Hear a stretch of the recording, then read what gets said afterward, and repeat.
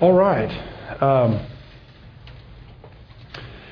We're here to talk about faith and allowing faith to balance your life.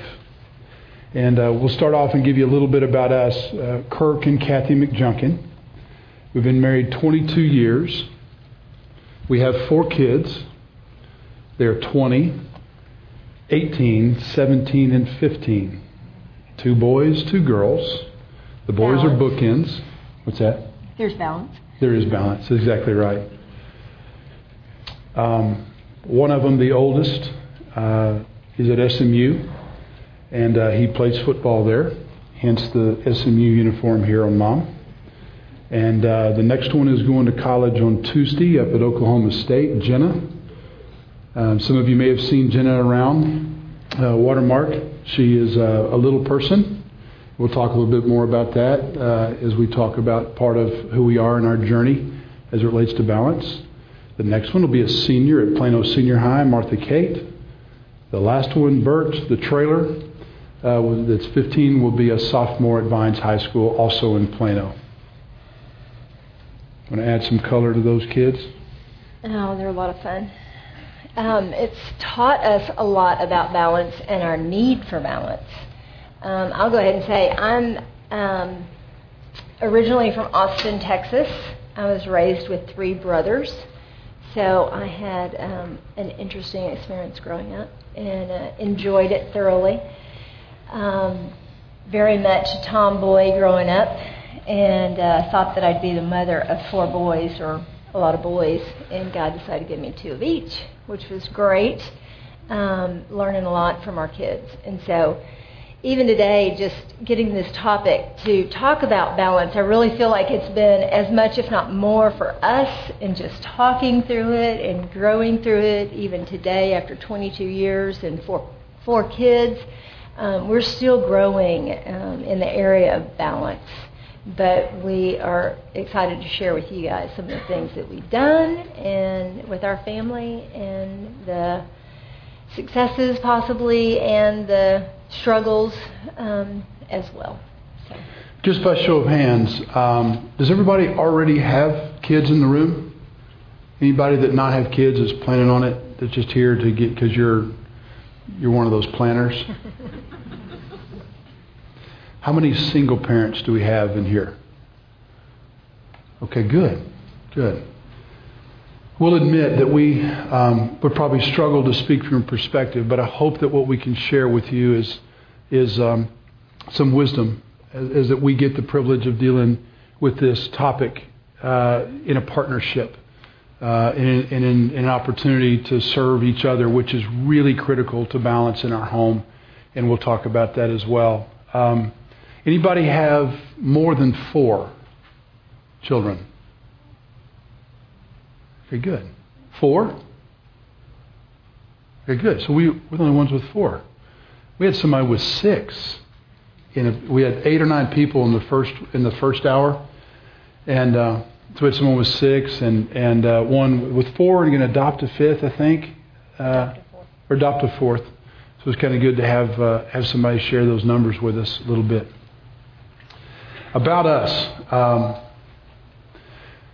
As I said, grew up here in Dallas, graduated Lake Highlands, went to University of Texas, played football there.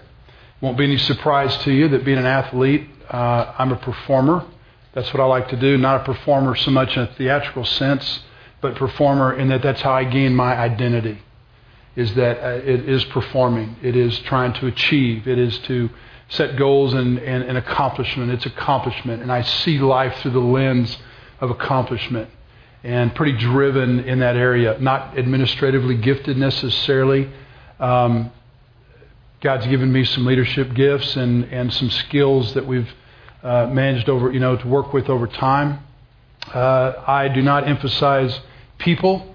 I don't really like people that much, but I love to get things accomplished with people. And I hate to admit that, but that just helps you understand. I don't like a room full of strangers. I like a room full of friends with a handful of strangers that can be impressed by the rest of us that are friends. And thank you for laughing.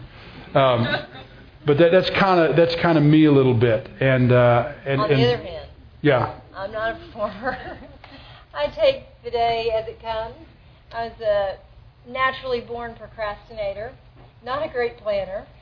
What was the last thing that you said? Oh, I love people. Set me up to get in trouble. I love people. I love a room full of strangers, and I would love to meet every one of you if I had the time, and sit down and talk to every one of you. So that's how we come together to balance one another. Yeah, I get up every morning. What do I need to do and get done today? Kathy gets up every morning and says, "Who do I need to meet today?" And so what we've done, and what I hope to give you is, give you kind of our philosophy of marriage and what family looks like, and some things that we picked out that you may say are ethereal, or they're doctrinal, or these are the scriptures. This was our goal for our home, and then we're going to try to reduce that down into some practical things. And we'll do that by walking through 15 or 20 categories and letting you hear as we fly through these like a crop duster of how we managed them and how we're dealing with them. So we want you to have a picture of our home, picture of our marriage, picture of our personalities, and then see how we've negotiated some of this. Hopefully, we'll hit on some areas that help you understand balance. And then at the end, we want to leave enough time to ask questions, because we know this topic is extremely broad, and each one of you are probably coming with something very personal that you want to know about. In the last time, it was 2 families had gymnasts that are in the situation where you live or you board someplace and you train all the time. And then how do you balance that? We had athletic kids, and so we can talk a little about that. So anyway, we'll get to the personal things as we go through, but we want to save that time so you can ask. And please be encouraged to ask whatever you want. If we don't have a good answer, I'll make one up. It starts off with Deuteronomy 6, 7. I will read that. And you must commit yourselves wholeheartedly to these commands I am giving you today. Repeat them again and again to your children. Talk about them when you come home, when you're at home, and when you're away on a journey, when you're lying down, and when you're getting up again. We're going to say that balance begins with our perspective on family, and that gives us a good outline for our home. And that is that we're going to take the principles of Scripture and build them in as we spend time with them in work, as we spend time with kids and play, and as we share life together. But first and foremost, from our perspective, is in order to do that and to be healthy, we've got to have this be dead on. So our first focus and priority in our home, as it relates to even balance, is the quality of the marriage. So Kathy and I see ourselves, what we just described for you earlier, is a great combination of this, which you can take Kirk's gifts and her gifts, and if you just move them a little bit, we compete.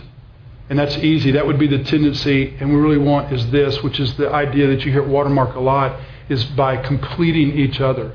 So it starts with, for the home, if we're to raise our kids and build and invest into them by living life with them, it's going to start here, believing the best gift we can give our kids is a healthy marriage. So we do that by, here are our gifts, here's how we're going to complement each other and build into that marriage. So the marriage comes before our kids and all of our activities, before career, hobbies, anything else. It's the health and maintenance of this first. Why is that important? I'm going to state the obvious. Hopefully, and this is a struggle for us, I can get to a place that when I can't always see the gauges on the dashboard of my life. In fact, I can get, as a performer, so tied up in what I have to accomplish at work and other places that I'm starting to slowly overheat. And and getting out of balance for me is a real slow drip, and the heat kind of comes up real gradual, and I get consumed by it and don't know it. So if I have a marriage where we're doing this, or I have friendships, if you don't have a marriage, and you got someone else in your life that helps complete you, what do you think we want to happen? Is that she needs to be able to say, what? You're out of balance. Yeah. Hey, you didn't handle that with the kids too well. What do you mean? Well, I don't think if you want to be the man who you say you be and be the leader that you want to be, Kirk, the way you talk to them, now it may surprise you, but I can occasionally intimidate my kids. So, was that funny? So when she says that, then it's, Kirk, go clean that mess up. So the way it works is I go right back into there, sit down with a kid who may be chewing on that bottom lip with tears, and say, hey, Dad missed it. Will you forgive me? So right off the bat, you get balance right there. She does it with other friends. Hey, you know what? Tonight at dinner, you just love to hear yourself talk. You dominated the whole conversation. Yeah, but sweetie, did you hear the way they laughed? And I impressed them. Did you that knowledge I imparted? They can't buy that. She going, man, you're out of balance. It's too much. So is it friendly and is it fun? No, but it's what we do. And it goes back the other way. It's great now that Kathy can ask me from time to time and say, hey, how'd I do there? And if we want to complete each other and we want oneness, which, by the way, is the goal for our marriage, and that's the gift we want to give our kids, it's got to start with us. And so before we even get to Deuteronomy 6:7, it's about, maybe Ephesians 5. So again, we believe in our home that if we're going to glorify the God in our home, and the marriage is going to be the best gift to give our kids, and it's going to be the tool that God uses to evangelize those around us. Do we have a public-private ministry? Absolutely want to. But we know that what is happening here is going to become a great tool for ministering to kids and for balance to the outside, to those outside of our home. Add to that, or? You're doing good. Thank you, ma'am. So it starts with the marriage, and so by priority, marriage, kids, then others. So here's the next thing as it relates to parenting. We think of it in 4 stages. Now, I know it'll shock you again, but coming from an athletic background, it is natural for a coach to take, and when he wants to impart something to you, it is going to be a, let me get you, and here's the way we're going to field a ground ball. Here's the way I want your feet. Here's the way I want your hands. Here's your body weight. Here's the distribution of the weight. They're taking you through everything. They are instructing you by imparting information from the coach to the individual what needs to be done. So what do we do with our kids? From the very little, we're imparting information to them about what's expected to them while they're very young, no matter what the topic. Which, by the way, what we're trying to do here is talk, and again, crop dust instead of something specific, hoping that we'll get to that later. But as it relates to this, it's about an impart at an early age. Then at some point, and these are very soft gates to go through, we're looking for that opportunity when you can now become more, not the coach that instructs and says, here's exactly what to do, how to do it, here's what they expect at the end. Then we begin to back off a little bit. Okay, we've shown you, now it's time for you to demonstrate, and I'm going to stay closer to you to walk you through and see how you're doing and give you feedback on a shorter loop.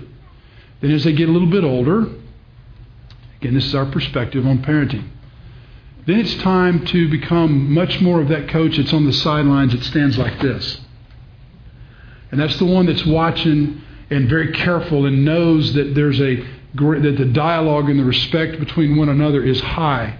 And so when the kid walks off the field, it's like that quarterback that has a great relationship with his coach. And I got to watch this both in college and a little bit afterwards. And this is important, but I got a chance to be in professional football for about 2 short years. Short because the second one was cut really short. And I would watch, when I first went to that team, and he stuck out his hand, and I said, hi, Coach Blackledge. He said, no, it's Ron. And looked at him like that, and he goes, because you're at this level now, and we're going to dialogue about what we need to get done on the field, right off the bat. You know what that did for me? It raised my respect. It raised everything in me. I felt honored that I could take a man in the NFL and he could talk to me about how we're going to get things done, and that's the way it worked. So the role begins to change, is that now you become that one that dialogues. You come off the field and you say, hey, how'd I do? And now you're sharing the experience to talk to him about how to do it better. That's the third phase. The fourth one, and what we hope for, is as they grow up, and this applies to sports or academics or choir, anything they're doing, character, learning scripture, ministry, whatever it is. hopefully we get to that point in our home where we can step back and do this and sit in the press box or sit in the stands and watch, and then be there available for them if they ever want to say and share the experience. So it's a gradual release. And so balance for us is first begins with kids at cultivating the kind of relationship that can allow us to do that. Okay, so if we're going back to Deuteronomy and we're sharing life together, and the way we share life, we'll talk about that in a second, but the way we share life is how when we work, when we play, just maximizing our opportunity, it comes down to time. So we do it first by building into the marriage and giving them that gift, and then secondly, it's building into them, and then we build them into them over time in that kind of progression. Now, what we hope we've done, if we were building a building of someone's life and trying to get balance in our home, is if we see that principle in Scripture, we try to model it. That's what it looks like in our home. We want to hit those areas so that we have that dialogue going, that soil, if you will, that grows that kind of relationship. One little side note here as far as safety. As they get older, we tell them, for the purpose of feedback with mom and dad, that this conversation is safe. Now, safe means you can say whatever you want. There's one writer that calls it dead man's talk. What it means is that what you say here, it's as though dead men heard it because they can't walk out with it. So we sit out on the edge of a bed at night and say, how we doing?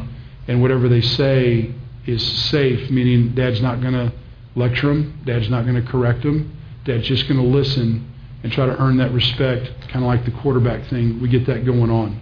We do that so that as they get older and we need to talk about gymnastics or contract baseball or football in the fall and spring arena football and hockey and year-round whatever, we want them to be able to say in a safe way, my back is hurting and I'm tired, I'm exhausted. I'm sick of football. I'm sick of lacrosse. I'm tired of whatever it may be. You see how that works? Good. What else? Anything else there? Good. For me, a few years ago, after 9/11, I got some bad news as it relates to business, and this is moving into personal now because there's another principle at work here that if we don't lead ourselves well and maintain the health of ourselves individually, we're not going to be able to maintain the health of ourselves corporately, and then not be able to maintain the health as a team that God's given the responsibility of 4 other young lives. We're not going to be able to build into them. So now I'm going to back up a little bit and talk about me a little bit and Kathy as well, in that after 9/11, the impact of that on a financial institution had them walking in my office, and we were doing really, really well. And they yanked something from me that was really important because the whole world of underwriting had changed in about 6 months with WorldCom, Enron, and then 9/11. So my business, which was very successful at the time, in a process of me buying it from other people and had all these great plans, and this particular bond line or surety line was pulled away. I went from being wealthy on just about anybody's standards, even in this country, to $30,000 in the bank about 6 years later, and had to shut down a business. Now, when it first got the news, being a performer, you sit down and you put together a plan and say, here's what I got to do to resolve that, and you start putting it together. And then you go out and you execute. So in a way, I'm getting up in this adrenaline rush every day that, as a doctor once told me, he said, Kirk, it's like you walk down the ramp of the Cotton Bowl to play OU, your body's responding this way. So I got up every day a little bit energized and a little bit in an adrenaline rush of what I got to get done today, even though it was kind of tragic. What problem am I going to deal with today? Slowly, as I said earlier, there's a slow boil that's starting to happen. Well, it doesn't take long before I'm forgetting people's names that Kathy would look at me and go, well, you ought to know who that is. And I would look at her, and I got to where almost insecure about going in public because I'd forget names and she'd have to tell me. She could see on me that I wasn't myself. I wasn't sharp mentally. I was very forgetful. I was struggling with sleep. I couldn't control. My ability to manage my own anger was going away. And so I began to respond. I had two emotions, joy and anger. And sleep was, my mind would not rest. My body's completely exhausted, and my mind wouldn't rest. I wouldn't sleep. I began to give myself permission not to feed myself spiritually and believe that I had this great storehouse of spiritual knowledge and wealth that had come from great people building into me from the time I was, 19 to 37 or 40, 42 years old. So it was going out faster than I'm filling it in. So my health is beginning to be affected by my emotion and mental attitude. So you've got this maze going on that's now got a pretty unhealthy man trying to lead his home. Internally, I was giving myself permission to not lead very well. I wanted permission to be able to get mad and frustrated, or to look at her and say, God, if you had to deal with all this, you'd be this way too. And I'm so focused. Okay, you're right. I'm not healthy anymore. I need to work on me. And you're right, sweetie. I'm angry with you. And please forgive me. And we're in this pattern of, Kirk steps out of line, hurts Kathy. Kathy tells me, I ask for forgiveness, and we're just doing this. And there's really not a repentance and getting away from it. So I wasn't leading myself very well. Can't lead myself. I'm completely out of balance. And finally, somebody looked at me and said, Kirk, I think you're depressed. No, I'm not. I think you are. I thought depressed was hopelessness and despair, and he helped me understand that it manifests itself in a lot of different ways. And I was in the middle of it. So what happens is I'm not leading the kids very well. I'm getting a little more frustrated, so you can kind of get the picture that this performer is failing. And now they start to have image issues as it relates to I'm perceived as the captain of the Titanic, and no matter what happens, you're still a failure. And so for a performer who had been on teams and been in places where that was kind of foreign, it was very hard. To give them a little more color from your perspective on that. Yeah, it was challenging times for all of us, but I knew that my role was really critical for Kirk, to not overload him with more criticism or struggles in the home, but at the same time I also had to be his completer. And I didn't want to just be a non-voice while I could see the things that are going on, with him and how they're affecting him. So just really trying to lead myself well, for one, and encourage him and speak truth in love and talk about things that were going on without making him feel torn down or humiliated. Trying to be supportive when he has to come home and say hard things about situations at work. So just trying to be the balance there for him, encouraging when there's not a lot of encouraging circumstances. So that was a big time in our lives where faith really had to sustain us because circumstances weren't all that great. Even our kids were aware of it, and it was a great time with them because we didn't necessarily hide things from them. And they were all teenagers, and even our oldest would say at dinner, "So Job, how was your day today?" So, they were aware of the circumstances, but it was good, and it was a good time of learning and leaning into the challenges of life and helping them see as we demonstrate, our faith and where that takes us, what role in our life in the midst of unpleasant circumstances. Yeah, if we were going to do Deuteronomy 6:7, at first I thought before this that only occurs when we're sitting in duck blinds and deer blinds and playing golf or shooting shotguns or anything outdoors with boys or girls, no matter the activity. But you know what? It dawned on me that God was trying to say for balance, Kirk, you really need to share this with your kids, even this. Now, the oldest was about 12, and through his, from 12 to 17 or 18, the economic times for the family were the worst.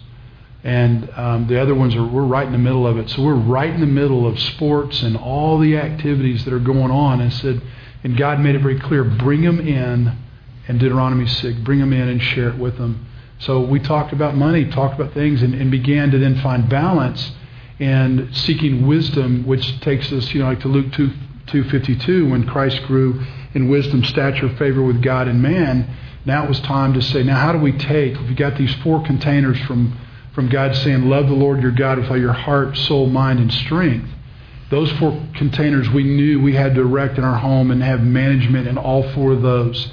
What we're doing mentally, emotionally, physically, and spiritually, and how we feed and manage those containers, and then getting it down to seeking wisdom. So wisdom would suggest share it with them.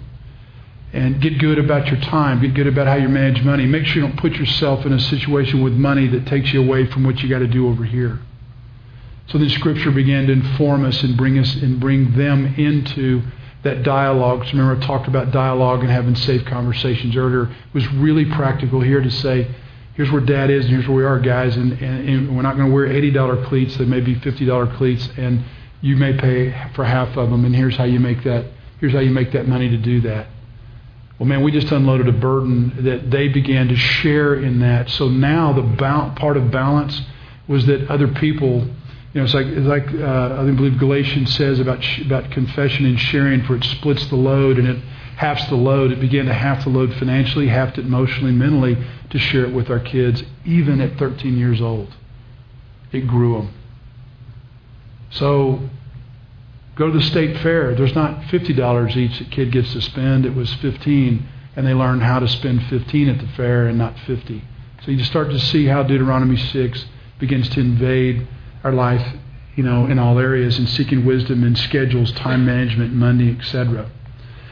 Let me turn to Kathy real quick in this area and let her give you a picture of the home. Here are some things we did, and we felt like this is important. As it related to balance and management with all that's going on, there's some things we did, about, 8 or 9 of them, that in these years were real important to us to maintain the health and balance going forward. Well, one thing, Big, Kirk was really good about being home at an appropriate time. Not exactly the same time every night, but for the most part, he was really good about being home by about 6 or 6:30 and having dinner with the family. And that time was so good to circle up and everybody be there around the table and share in life experiences, and just builds a great foundation of family time, and where your kids know that they're a part of something and their role in the family matters, and somebody's going to ask them at the end of the day, how was your day? We'd play silly games like, what was your sunshine and cloud? The best part of your day and the worst part of your day. And sharing things like that we may not know about if you just, said hi or running back and forth and busy going places, but just taking the time to interact like that with your kids, whether it's at dinner or bedtime. But I'll say that about him, first of all, just that Dad was really faithful about being home. It was rare that he worked late, and that was really key for us to have family time together. Which I think, by the way, men, women, if God allows you to be in a situation like I was, work is a continuum, there's no end. And I just decided that 2 things I need to do to lead myself well. One was draw a line at when each day it was going to stop. And then I kept exercising there, so I would keep, exercise. I'd block out time every day for exercise, physical exercise, and then block out a time every day that I said, no matter what it is, I'm stopping. The disaster can wait till tomorrow, and God, I'm going to trust you and have faith there and get home. And manage, and guess what? Shared it at the dinner table, but to be home is big, dads. Another thing we felt important was my role in the home. We had 4 kids right away within 5 years, a little over 5 years. So my role at home with the kids was really important to us, and so we both agreed early on that my work was in the home. I had lots to do, believe me, with 4 little ones, and all through their teenage years. And whoever thinks that the teenagers, are off at school and so mom can go back to work, they don't need me as much anymore, well, that is not necessarily true. I feel like my teenagers need me as much, if not more, as they did when they were little. And I so value that privilege that we've had to keep me at home and be there. And, I've been able to do little things and part-time stuff. And even now I am able to substitute teach in the schools where our kids are. And that's been great because, again, it's time around our kids, around in their world, and knowing their teachers, the administrators, and the friends, just seeing the environment that they're in. It's invaluable. But I really value the years that I've been at home for the last 22 years and 20 years. Our oldest is 20. Yep. Anyway, that's been a real priority to us. And I think that our kids have really benefited from that, just being there after school, being there during the day, involved in their schools, where they are, just has allowed me to do that and be available to them. And it helps, again, it helps just as a partnership. He's, working hard outside the home. I'm taking those responsibilities. I'm embracing that role at home. And I don't see it as less than. I don't see it. I have a college degree too. I could have a job. But I'm telling my kids just in a nonverbal way that you guys matter. I'm willing to put some of the things that I'd like to do on hold for a while because y'all matter. I value the time that I can build into y'all and spend time with y'all and disciple you guys while you're here at home. We have you for such a short time, and our kids are going to be gone in 3 years. I can have a whole nother career or new opportunities in 3 years when our kids are actually out of the house. We took time to put the kids to bed and prayer every night. That was routine. One of the 2 of us. I did a lot early. Kathy, we'd conquer and divide. She's real good about it now. Even sits down and reads a Josh Hamilton book with one of the boys. So it's about spending time. We serve together as a family. So even in those times in ministry, you talk about balance. So if you're going to spend time and serve somewhere, you're carving out and setting things a priority that they know how to relate priorities in their own lives if mom and dad are modeling that. So whether it was in ministry serving together or in an ecumenical sense, we serve together as a family. And talk about this one. Yeah, we just early on agreed that we wouldn't keep a scoreboard. There's a lot of benefits in sports for a scoreboard, but not at home so much. So when, Kurt got to go do something fun or, go on a hunting trip, which he put off until the kids were older and they could go, with him. But I wasn't going to, or we weren't going to keep score of, well, you got to do this, so I get to go do this, or, well, I've been home all day, so now you have to put in so many hours. Just keeping a scoreboard can be really detrimental to your relationship. Obviously, we want to be considerate of one another, and if, he's been under a lot of stress or, been busy at work or something, and I can be considerate of him and say, hey, why don't you go and do that trip or whatever. Yeah, do a hunting trip. That's great. Or he's thoughtful of me and coming home after I've been home all day with 4 preschoolers, Why don't you take some time off tonight and go out with the girls?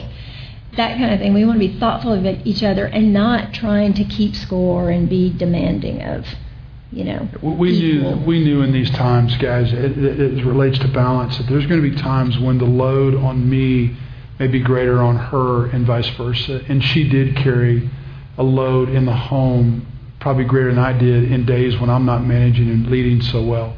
Because again, I told you, I became so focused as I was going through a period of really painful time. And most of the pain, I can't say self-inflicted, but it was really the pain of my identity being put to death. And so that made me as a male, I started to do this with, okay, Kathy, I can't do that because I got to take care of myself and lead myself well, and let me go figure out what leading myself well looks like. Well, even that was even at the neglect of the family. So scoreboard is one of these things that tends to go back and forth, like a tennis match where when we eliminate the scoreboard, the idea is for our home is that you look at roles and you do what you have to do to make it work and not try to balance how much money is being spent here or there. Because in my single days, I hunted a lot, golfed a lot, worked out a lot, did a lot of things that were just, I worked and did this. I was single.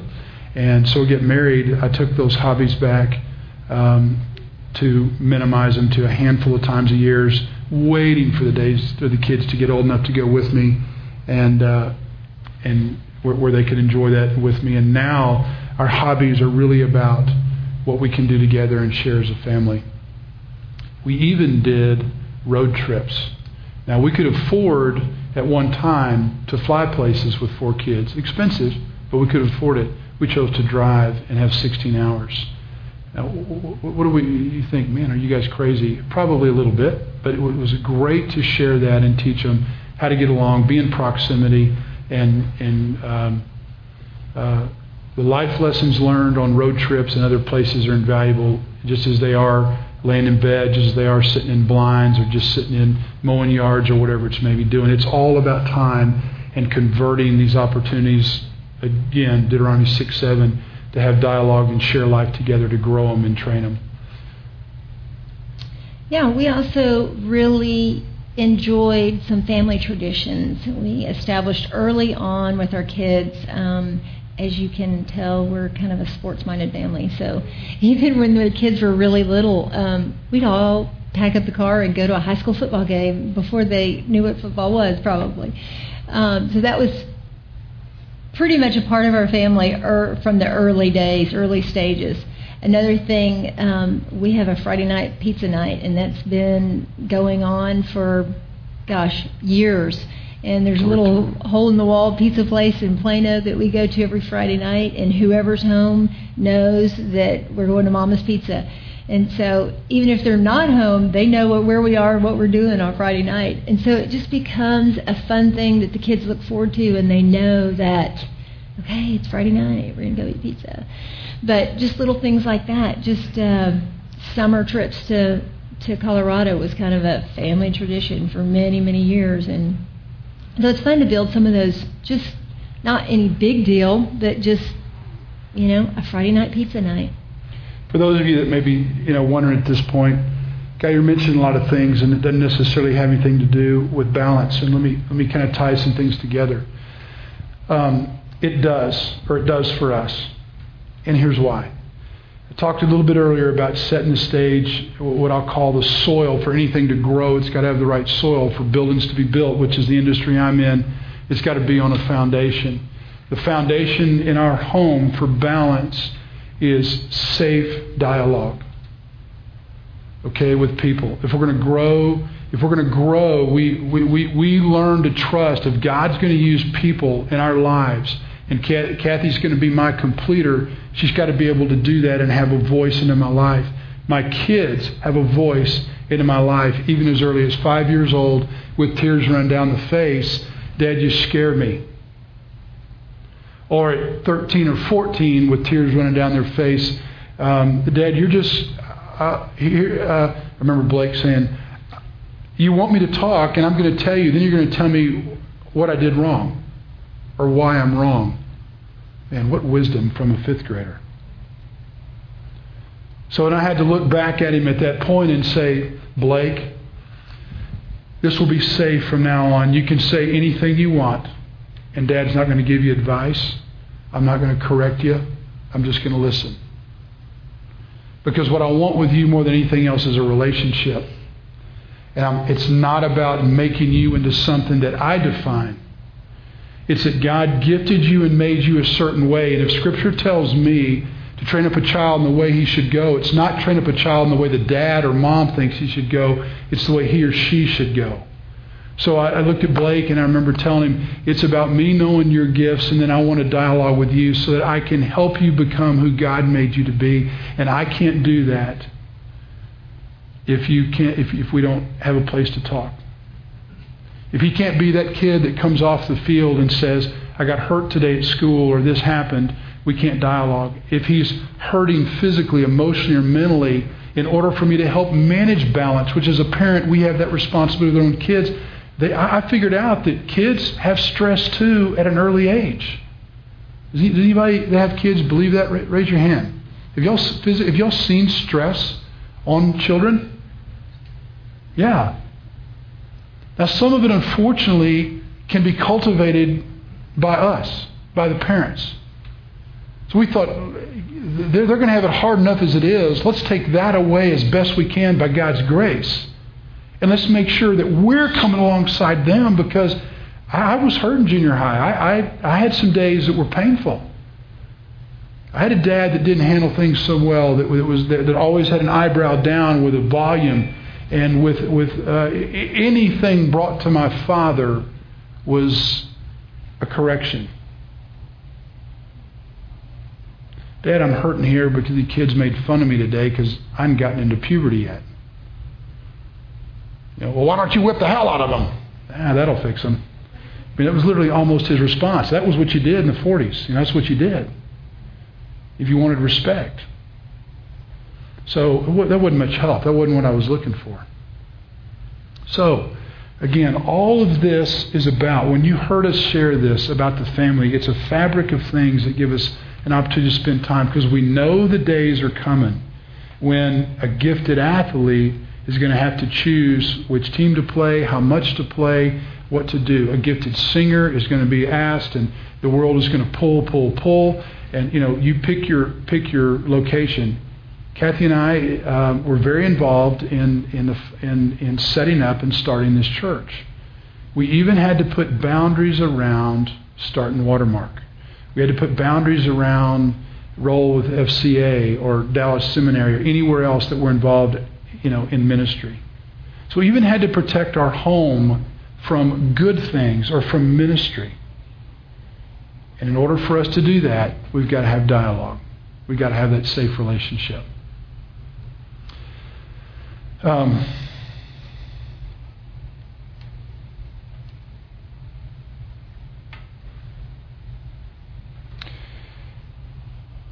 There was a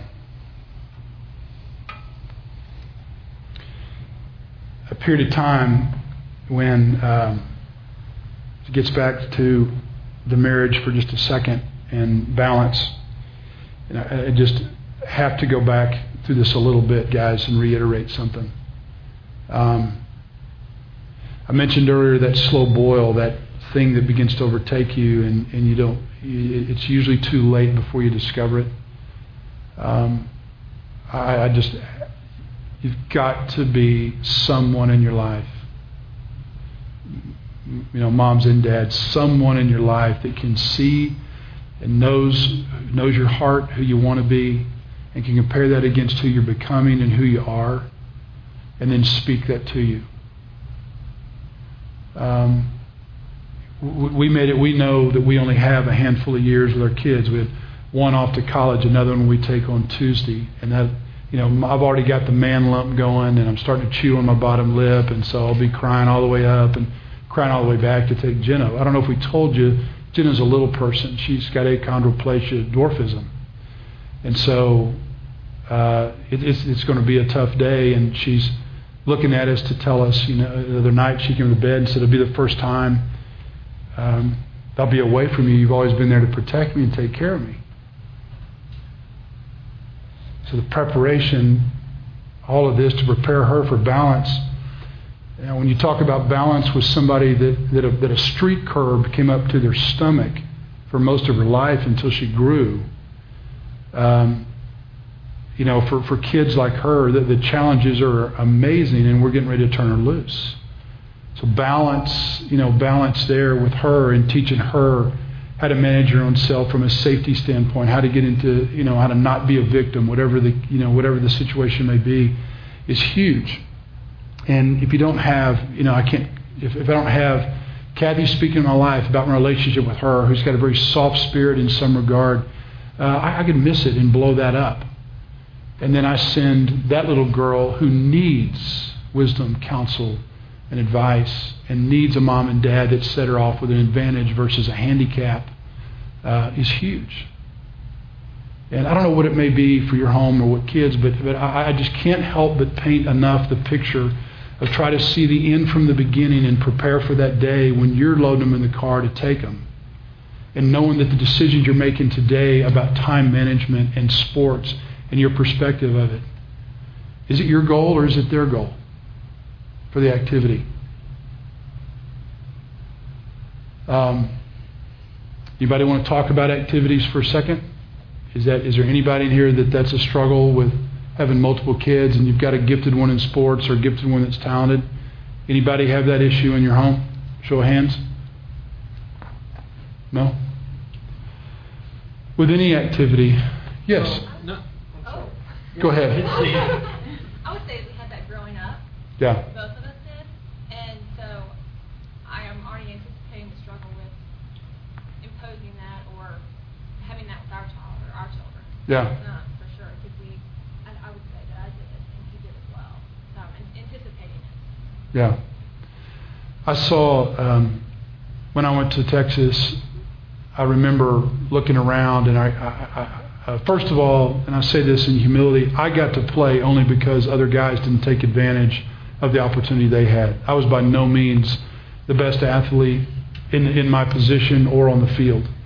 But what I did is try to overcome what I didn't have in other places with hard work and took advantage of what other guys wouldn't. And I remember looking around and seeing and hearing, even at that level, guys there because their dad wanted them there, or they would admit, guys, this is Division I, perennial top 10 team. We were ranked number 1 twice and competed for national championship twice. And still, there were guys that said, I'm here for somebody else, or I'm here because I didn't know how to say no to it. And I just thought, man, what a horrible tragedy. So as it related to activities, in light of what I saw there, I go back to where I am now, and as it relates to balance and activities, the 4-step process I gave you earlier is what I want with activities with these kids. My goal is to turn it over to them and flame the fire underneath them.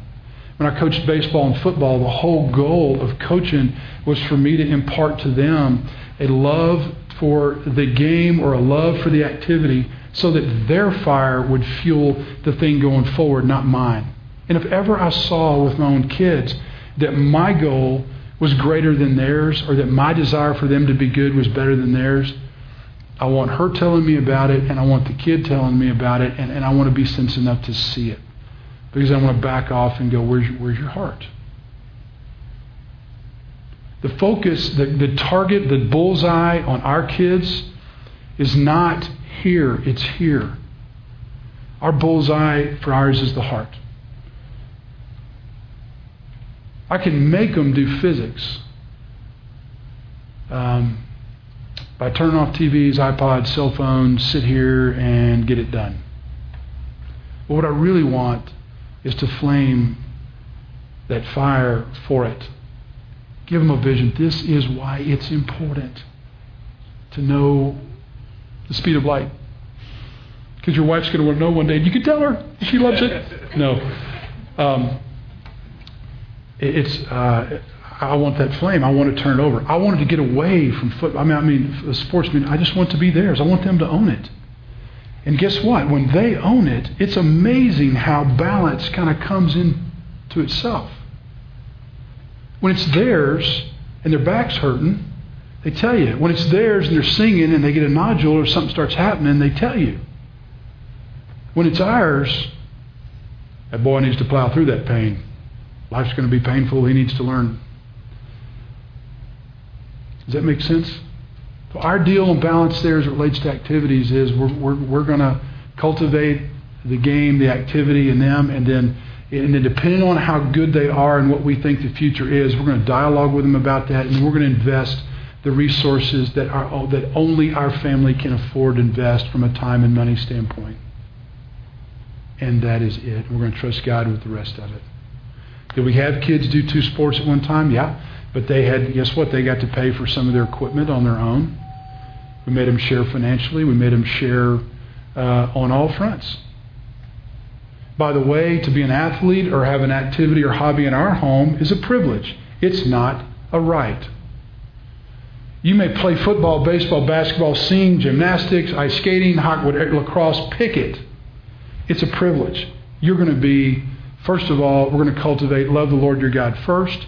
You're going to learn to love and be in communion with man and fellowship with other people. And school is your job. And then, oh, by the way, if those things are in line, then we get to do this.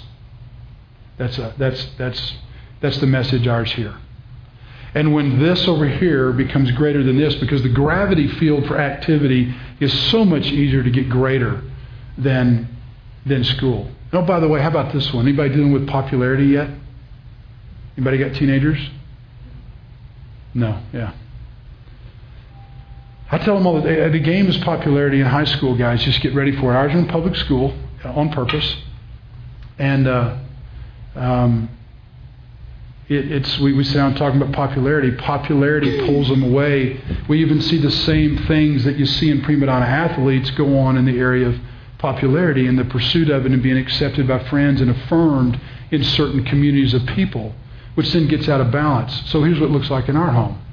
Popularity, the pursuit of it over here, has everything to do with connectivity. And what does connectivity have to do with? Right? Anybody got this going on in their home? Anybody's daughters can text without looking at the screen? Amazing. Yeah. So then it becomes that, and then we got the new thing now, Facebook. So let me ask you, can any of those things threaten balance in your home? Do y'all have kids that are that age yet? Anybody have teenagers? Raise your hand. Anybody struggling with this at all? Pardon? Yeah. Yeah, well, in our now, you know what? Now a new category has arisen for us just in 5 years from our oldest to our youngest. And that is managing Facebook and the cell phone. It is no longer a communication tool with mom and dad to help manage logistics of having 4 kids. It is connectivity to a world. And you know what? We find out they're a little bit like a military pilot. Everybody knows if you flew, I didn't, but I have friends that are, and I like to act like I did, but I didn't, is that you always fly ahead of your plane. If you're flying where you are, they say you're dead. Your plane's here, your mind better be out there. You know what we say at our home, what we're finding out is the kids at this level, their hands are here, but somebody else is making plans for them out there, right?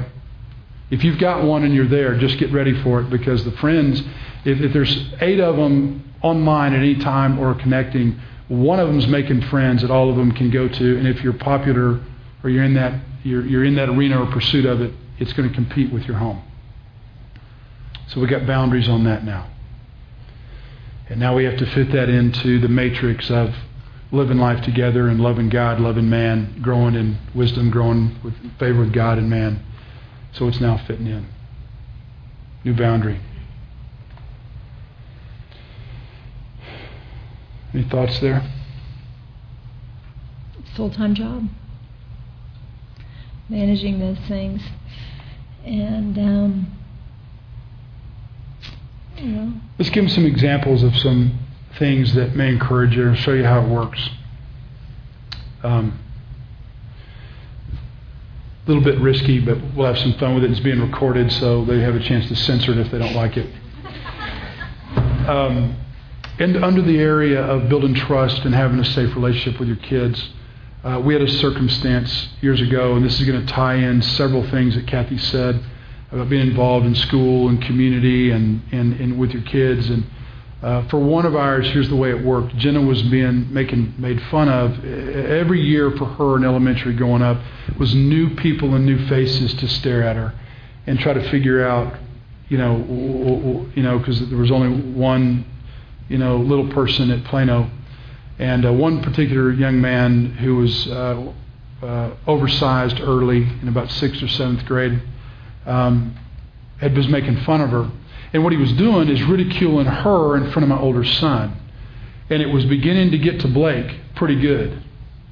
And he was starting to come home and get mad, and I was starting to see it, and we started dialoguing about this. He finally told me the young man's name and what he was saying, and the guy was just way out of line, and it was more of a testimony of how bad he's hurting and who he is than it was anything. But he was a bully. And so Blake came to me, and what we had is a classic bully.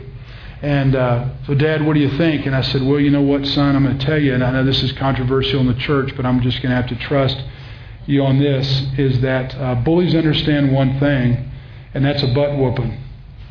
And most of them stop with one. Sometimes it doesn't take that, but they understand that language. And what I knew was worse, and here's the risk I wanted to take, dads and moms. What's worse is an emasculated male by another male. I was not going to send a boy to school and have him get picked on every day and come home with squashing that identity every day that's that fire inside of every male that wants to slay a dragon. We're born with it, in my view. So I wasn't going to have him going to school that way. So here's how balance works. What do I do, Dad? I said, here's what we're going to do. You're going to go and you're going to talk to the teachers first. We're going to talk to administration. We're going to go in private and you're going to tell them, here's what's happening and I need your help.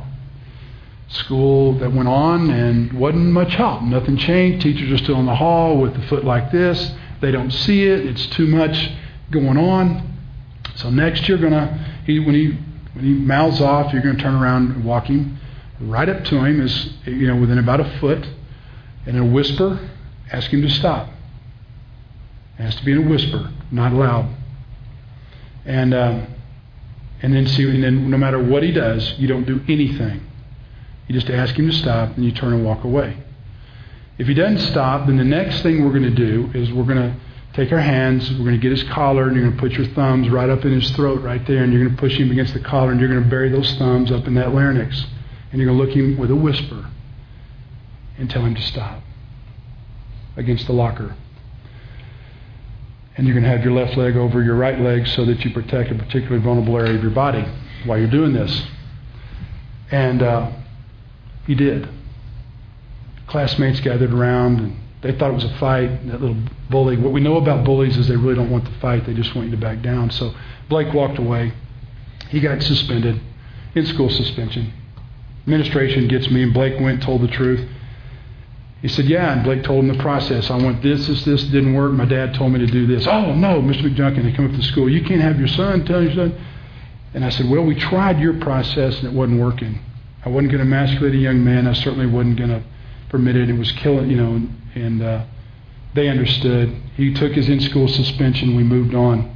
Well, that young man went on to, Kathy was up in the school, involved in the school, and the way the dynamic worked, Kathy got to know the man. When he came home that day, we said, Blake, now here's what we're going to do. We're going to love on Ryan. You're going to say hi to Ryan every day. You're going to see him eye to eye. We're going to make an effort to get to know him. We found out he was raised by a single mom. Dad left home, unhappy young man, public school. Kathy got to know him over the years, and that young man began to, as she would substitute teach up in Plano, walk by and say, hi, Miss McJunkin, how you doing? Hi, Mr. McJunkin. And I got to know Blake. Blake grew. He's the one he's a sizable young man now, very large, and got big in high school. And they even had a relationship and never had to surface that. And that deal turned out well. I'm not encouraging you to go home and tell your son to get into a physical fight or anything. But what I'm telling you is that from a balance standpoint, if I don't have that feedback, and I remember boys that went to junior high and got emasculated every day because of somebody else. I just thought Blake would rather have the physical pain of a bloody nose than the emotional pain of this.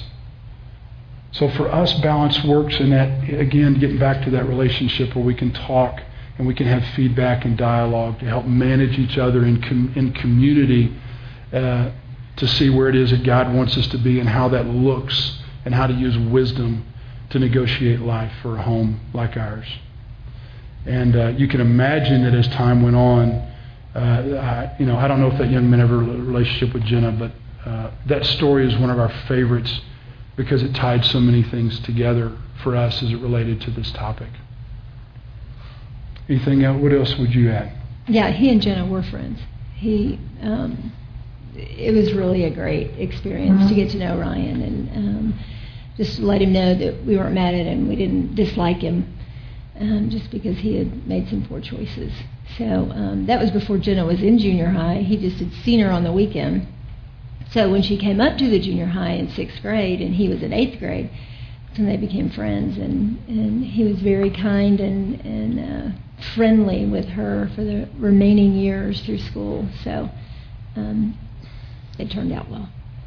We've just figured out in our home that we are not going to be able to execute balance without the feedback coming from somebody else.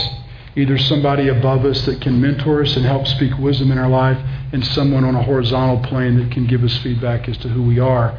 And so if you're asked the McJunkins what it is about balance and what it is that we're after, we're going to tell you that it's managing the 4 containers of spiritual health, mental health, emotional health, and physical health, and for the self. And then part of that being in a communion of growing in wisdom and growing in knowledge with Scripture to earn favor with God and man. So we believe that horizontal has to be healthy in order to do that, the vertical with the Lord and the horizontal with other people.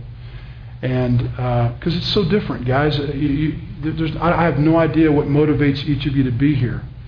But I do know that those principles have worked for us to be in those communication feedback loops. Anybody have any questions? We've got an outline that we can leave if some of you picked it up. And I purposely didn't go through all of it just to leave it there for you. But this is your time to ask. Kathy and I have a lot of... I didn't give you but just a capsule of some of the things that were going on from 2001 to 2008 or 9. But as it relates to balance, we had family of origin on both sides, cancer diagnosis. Her brother suddenly and tragically died working in a petroleum plant down in Houston. During these days, we had cancer diagnosis. The family business broke up and got into all kinds of mess. We had abusive situations with a parent that had to be addressed, and so a lot of stressors that went along with just the economic stuff. So we stand here because we have battle scars from trying to find balance and trying to maintain and do it both through our mistakes and maybe perhaps what we may have done that God would give us favor on. So with that, I would say this is a very safe place to ask anything you want, and we'd love to try to take it on and get some dialogue going. There's probably a lot of wisdom in this room, more so than what's standing in front of you. Anybody have any questions? Any expectations that we may not have addressed that we could... Yes, ma'am. With 4 kids, how did you manage to protect your marriage? With 4 kids, how do we manage to protect our marriage? Our marriage is first. It's first from a time standpoint. It's first from an emotional and mental standpoint. That's the best answer I can give it for me. And then, you know who my judge is as to whether that's happening? Yeah. The second is my best friends. And then she has a voice with my best friends. So the how is, the way it works is that if you leave me alone, and then I want Kathy to answer as well. If you leave me alone, I'd be really happy if Kathy made dinner every night to come home, have dinner, and have a routine going. And I would neglect taking her out, just the 2 of us. That's a struggle of mine. It's just flat remembering that she needs to be honored and cherished. So, remember, for performer, that's a real big time intangible for me, is to realize she needs to be honored and cherished. And she's, take me by the collar before and say, I may love you, but I don't like you. And the reason is because you're not cherishing and honoring me. And so she's my judge. If I don't listen to her voice, then she goes to friends close to me that can give it to me in a different voice. So practically, it's about having somebody there that can speak the truth to me. And then secondly, it's about what I have to ask the hard question. And men, this is where I encourage you. Where is my emotional and mental time and energy spent? Is it in front of ESPN or some mindless entertainment, or is it through my own hobby which affirms me, or is there a reasonable investment, an appropriate investment in Kathy's life with time? Make sense? Why don't you? Yeah, I would say a practical thing is really holding tightly to a date night. And I know that, that can mean a lot of things to a lot of people, but it doesn't have to mean a lot of money. Even if you have to have a babysitter, there are times that we would trade off with friends, and keep each other's kids if you can't afford a babysitter. But really protecting a regular date night. For us, it was preferable once a week. It wasn't always once a week, but it was regular because we did want to and need to protect and nurture our relationship. So that's a practical thing that was, really important. And then time away, more than just a night, whether it's, down the street or across the country. We didn't take a lot of lavish vacations outside of his parents, but, for the two of us, just to get away for the weekend, every now and then, maybe once a year or twice a year, a short little 24 hours or 48 hours, just to have some quality time as well as time. If you're married to an achiever, I just want to encourage you, don't be a peace faker. If you're married to an achiever, male or female, just don't be a peace faker. Don't enable. You've got to find a language to be able to speak to your mate, to say, I'm dying over here, and I need you to spend time with me. I need you to build into me. And we can be intimidated by that and not ever speak it. And honestly, guys, I grew up with coaches. I grew up getting coached every day. They coach 6-inch steps at that level. They coach the subtleties of the position of your thumbs. If it was baseball or anything else, it's more so. And so I didn't mind somebody saying, hey, would you take me out on a date? But if Kathy, so I loved that. So please learn to speak truth to your mate. Yes, ma'am. Are you familiar with the single parent ministry here at Watermark? Well, I appreciate your question, and obviously we don't have that experience, but I would just... Right. I would encourage you to, like Kirk said so many times, as really the friends. Look at the friends that you have in your life, or community around you that can partner in some ways that can help balance those loads. And as far as an everyday thing, if you have a child who's small, I'd really, or I'll just say for us, our experience was when our kids were little, we were really diligent about getting them to bed at a certain time.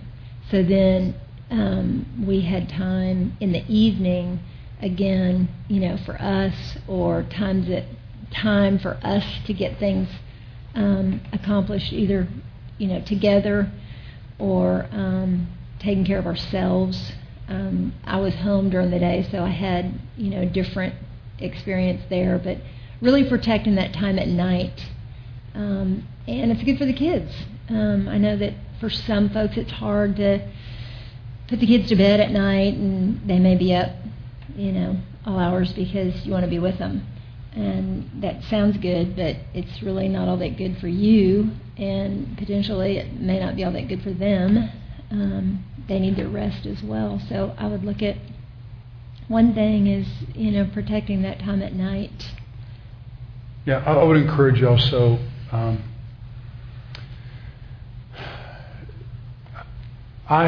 for me, and I'm not a single mom, but I had to, I didn't know myself well, which meant figuring out, I thought I had demands. God rearranged my needs going through this period of time, and I really got confused between self-centered, self-protection, and leading the self. And those containers would confuse each other, because I could say part of leading myself well is I need to do this, and this was more self-centered, and I would hide one under the other. And what I had got around to eventually was understanding that if the origin of my need was self-protection or anything else selfish, then I try to get rid of it, because God was really saying, Kirk, you don't get the right because you're in some circumstance to stop serving and serving others. And now I don't know how it applies to a single mom, which means you do have, in order for you to be a great single mom, you've got to be able to have other areas of your life that you're leading yourself well in, emotionally, mentally, spiritually. And that balance is hard. For me, it was difficult, but the first part of the journey was understanding me and discerning what was selfish and what was necessary. And when I was able to put aside the selfish things, meaning I thought I had to have them in order to do this well, and found out that God was really saying, trust me, Kirk, this is really a necessity. This area may not be. And I don't want to try to get into detail, because I don't want to try to project that I understand a single mom situation. But first, it was knowing myself well. Secondly, weighing that against Scripture and against and the counsel of other friends as to what was necessary, what was time, how much time did I need alone, time to build in, time to retreat, time to vacation in order to be the best husband I could be. My encouragement there is, what is it that you need in order to be the best single mom you can be? And sometimes it is scaling back work. I had to lay on the line that it may be a different job, it may be a lot of from selling house to reducing responsibility, because I was so plagued by responsibility.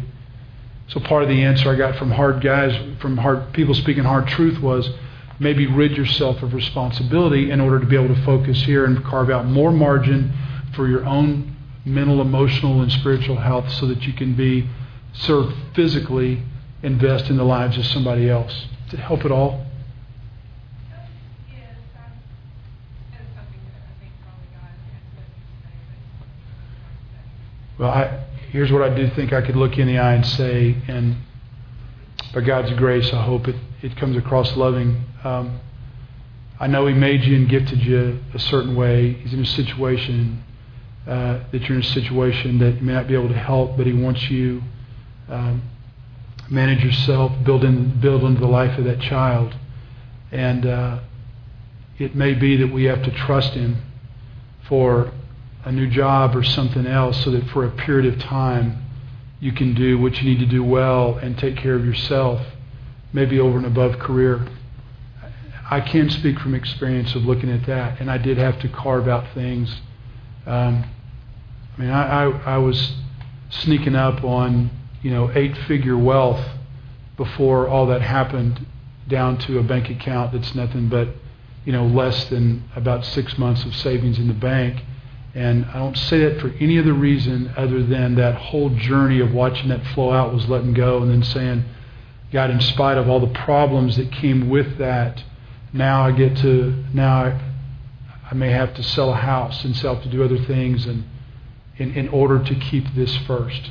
Because I know what God wanted me in the home as a dad, or as a husband and a dad. And then thirdly was others in career. And I don't want to, for single mom, I don't want to pretend, because that's got to be scary to say, Lord, this is all I can see on the horizon for me to meet the needs of myself and this child. So I don't want to pretend that that's not a tough deal. But I think I would say, pray about, an opportunity that say, for a season of life, could I not neglect my own personal health or spiritual health and perhaps risk, the influence God wants you to have with a child over a job? Is that loving? Good. She's suing to get custody of your kids away from you? Yeah.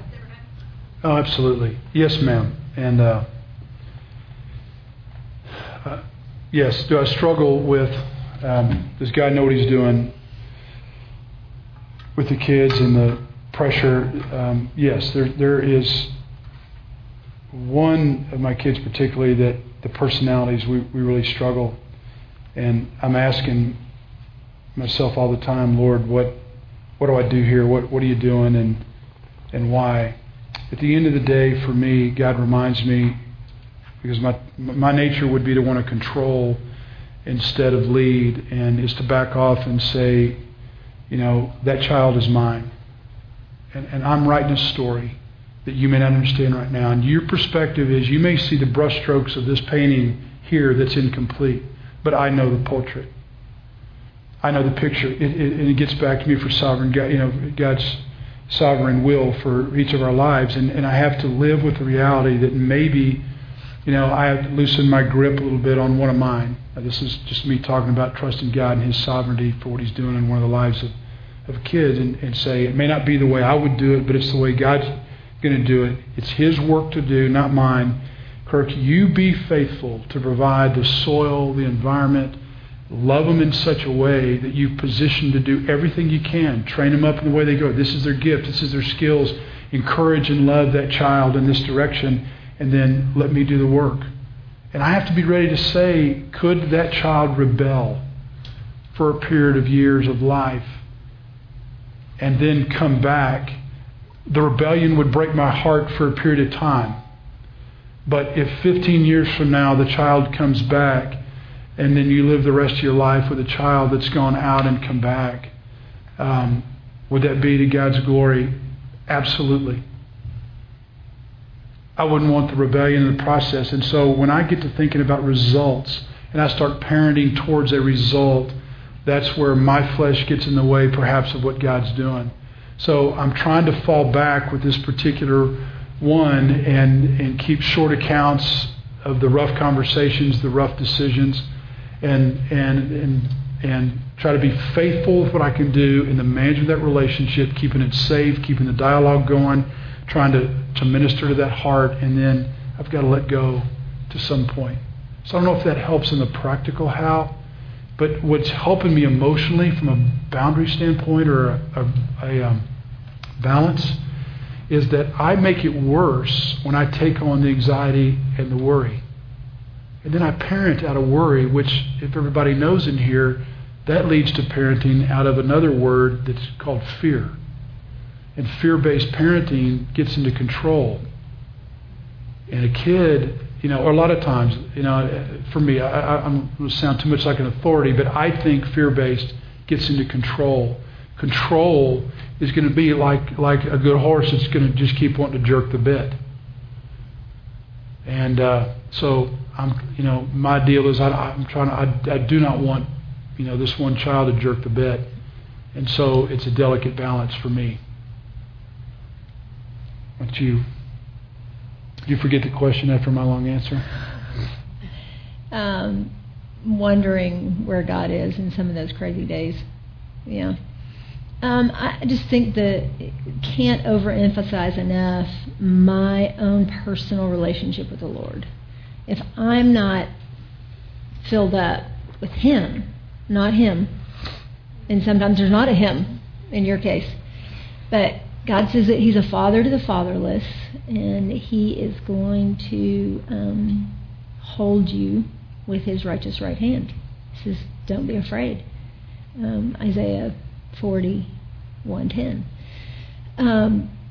So as I humble myself and discipline myself to spend time with my Creator, my Savior, and I'm open with Him, I'm authentic with Him. Lord, I don't even know where you are right now. Are you here? What are you doing? He can handle that. We can say anything. He knows our heart. He knows our thoughts anyway. So being open with the Lord and crying out to the Lord, I don't even know if you exist. Show me. I need something. And God is so good to give us even just a drop of encouragement at the right time. And I think as we cry out to him, he really does make himself known and shows us that. And there might be quiet periods where we, even David, the author of the Psalms cried out and was like, "Why are you absent? Where are you?"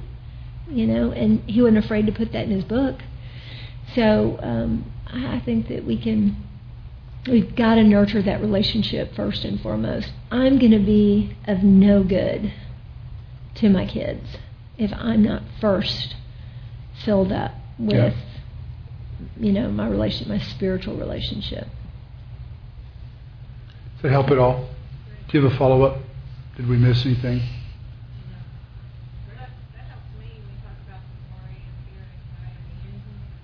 Yeah. I can see that's where our head is. For us that are performers, that's a big time. We can move over into fear-based parenting, and chances are you may have been raised under it, and if you were, you know what it feels like. Yeah. I don't think it's productive from my view. Anybody else? Balance stuff? Yes, sir. To what extent have y'all relied on bearing burdens like that? Wow. Question is about the role of community and then how and what we've experienced in community to help us. It's as critical to our lives as oil is to an engine. I'm telling you that we would be a mess. I would be a mess without other people speaking in my life. I bet you I'd be divorced. I bet you I would have perhaps a chemical dependency or something to self-medicate my own pain. My kids would see themselves as second or third place to a dad who has an insatiable appetite for affirmation. So, how is community spoken? Well, they've sat around the table and said, they've pointed out all the ways that I have been damaging to them and to others. Kathy has said, spoken the truth in such a way to say, when someone says, I love you because I have to, and I don't like you, it gets your attention. And that's not who I wanted to be as a leader and as a man, as a follower of Christ. Kirk had, if I didn't have other people to tell me that my desire to be affirmed and be respected was first to everything else, I was making a mess of things, and those people could speak that truth. And bro, it occurs even in a restaurant. Once I wised off to a waitress, and I like to flirt with waitresses from time to time, and kind of have fun with them. And I can't remember what the comment was, but appropriate flirting. Yeah. And I mean, right after it happened, a guy looked across the table at me and said, "Man, that was really disrespectful." So what I got to do when that waitress comes back? Hey, I said something a minute ago that was pretty smart aleck and sarcastic. Would you forgive me? That's the way that loop works, just like that. So when you say what role do they have, I don't think we would know what forgiveness was between us and keeping short accounts if we didn't have community. I cannot tell you where we would be. It would be an absolute disaster. And my kids are also part of that community because they have the right. If I didn't say it earlier, I want to say it again. They have been told, all four of them, that if ever you needed to be safe, you raise your hand and say, "Dad, I need to say something to you," and completely safe. That's the signal that says dead men talk. And then they say what they need to say. I'd be a mess. What would you say? Would I be a mess? Yeah, you'd be a mess. You'd be more of a mess. No. And it goes both ways. I've gotten it too. He's been hard on himself, or been talking a lot about his struggles, but I've had gals, and we've been both real involved in CR, and I've been involved in shelter from the storm, and so I've had women as well, telling me how I can better respect him, how I can better complete him, how I can better love him. So it goes both ways. And yeah, I would just say that it's critical. And especially, I mean, for us, yeah, but especially for you single parents, where you don't have kind of a beginning of community with the balance of two. And community is just lifeblood. And community, guys, we talk about our marriage, number one, parenting, and all the issues that go with it, all the way down to texting, money. We talk about each other's debt ratios. We talk about each other's, if a friend of mine's about to go buy a house that thinks, well, what are you doing that for? How much cash you can have in the bank if you go buy that? 4 months in an economy like this? Are you kidding me? I mean, so the conversations invade all areas. If I see a friend of mine disrespecting his wife, I'll say, hey man, I think you mashed your spirit a little bit. And you know what? That can be over a golf game. That can be anywhere. It can be at any time, but it occurs in life. I mean, just living life together. So, man, I could labor this discussion forever. Anybody else? Another day. Anything else? Yes, ma'am. How do you balance living that priority? Well, we did allow a couple to play two at one time, and may have been a mistake, may not have been, but our boundary for those two was one of them is primary, one of them is secondary, and we looked at the schedules of both, and we kind of worked through the time management thing of it, and then we went through a principled view of where along the way what could violate our family, and lay that time out ahead, and then we talked to coaches and others, and we even moved off teams to align ourselves with a common philosophy about the game. I used to find it fascinating that